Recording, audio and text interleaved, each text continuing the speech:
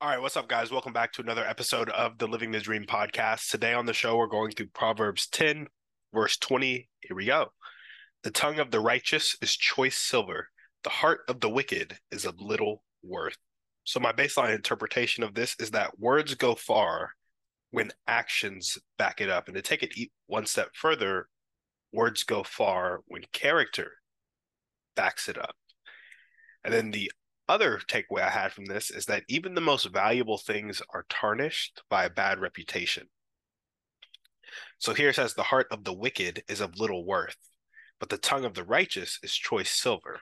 The tongue, or the words of the righteous, very precious. We have a righteous character and your life is full of righteous deeds, right? Words backed up by righteous action and character, very valuable. But the heart of the wicked. And the heart is arguably the most valuable thing we have, right? So something that is less valuable coming from someone who is very valuable is a valuable thing. But the most valuable thing a person has to offer coming from something that doesn't add value to anybody's life is of little worth. And so when you're wicked, you're taking from people, you're not adding to their life. You're not adding good things, you're probably adding bad things, honestly. And so even when you give the most valuable thing that you have to give, it is of little worth.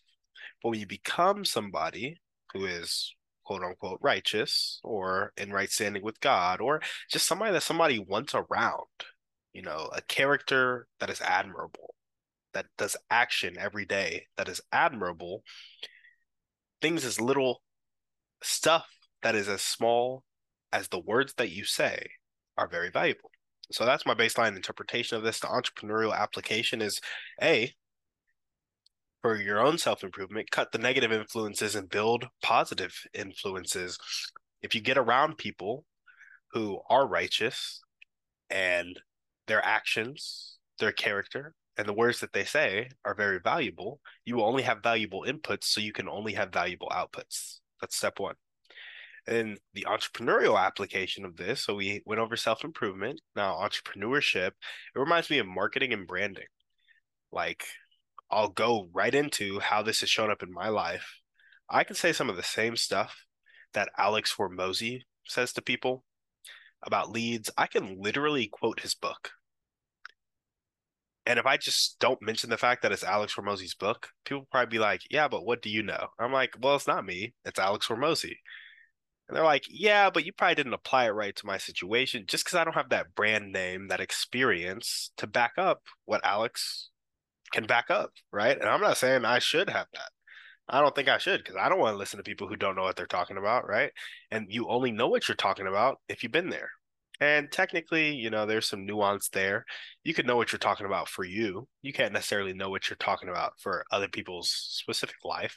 But generally, more experience leads to more wisdom. And so if you have the experience to back up what you're saying, people want to listen to you. And that's where this has shown up in my life. That the tongue of the righteous is choice silver. Now, bring this into the entrepreneurial world. I feel like there's a kind of elevating status in Christianity, and status isn't the right way to put it, but it's like you're wicked until you meet Christ, and then when you meet Christ, there's the what is it? Justification, sanctification, glorification. So you're justified, and then you start this process of becoming more and more like Christ. That's more and more righteous, more and more in line with God. Well, similarly in the entrepreneurial world, that's typically measured by your net worth. And so when somebody like Alex Hormozy says something in the entrepreneurial world, because he has a high net worth, it holds a bit more weight because he has shown some success.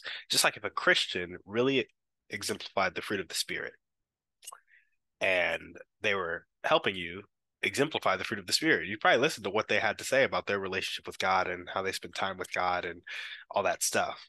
Same thing with Alex. And that's how it should be.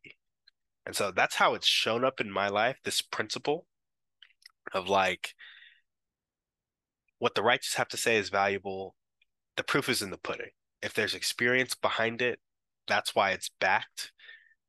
So Alex, being a much further along entrepreneur than I am, his advice holds more water. And this has shown me that I need to go do stuff in a big way so that I can help people in a big way. And if you have a big dream and you choose to keep playing small, you're hamstringing yourself before you get going. Where do I want this to show up in my life?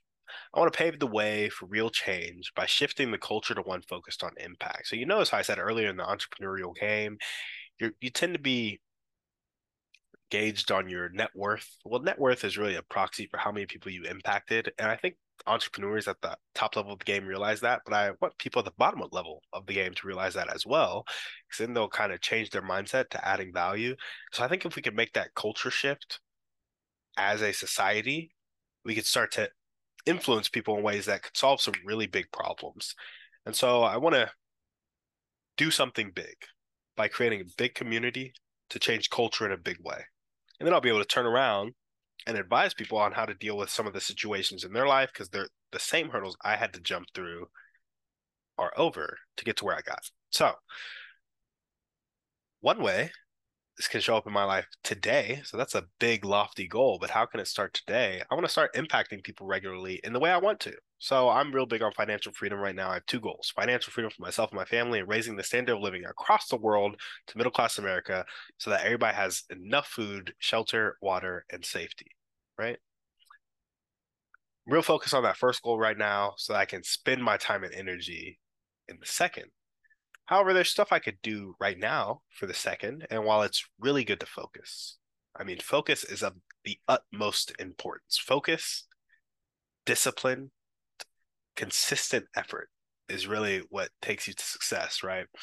However, taking time to live the life you want to live now as opposed to later is also important. So if you want to be impacting people in a certain way, don't despise small beginnings and start now.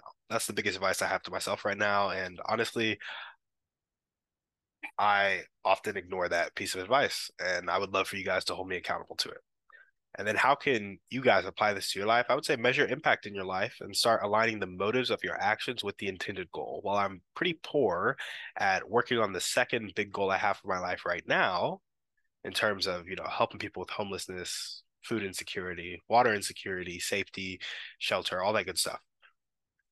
I do align the motives of my actions with that intended goal. And everything I think about that I'm doing throughout the day is like, how's this going to fit into my life when I am really spending all of my time on this goal? And that's how I try to prioritize my days. Not perfect at it, but that's what happens for me, and that's what I would recommend you guys do for yourselves. So that's what we got for you guys today on the show. Thank you so much for listening. We will see you on the next one. And on that note, we're out.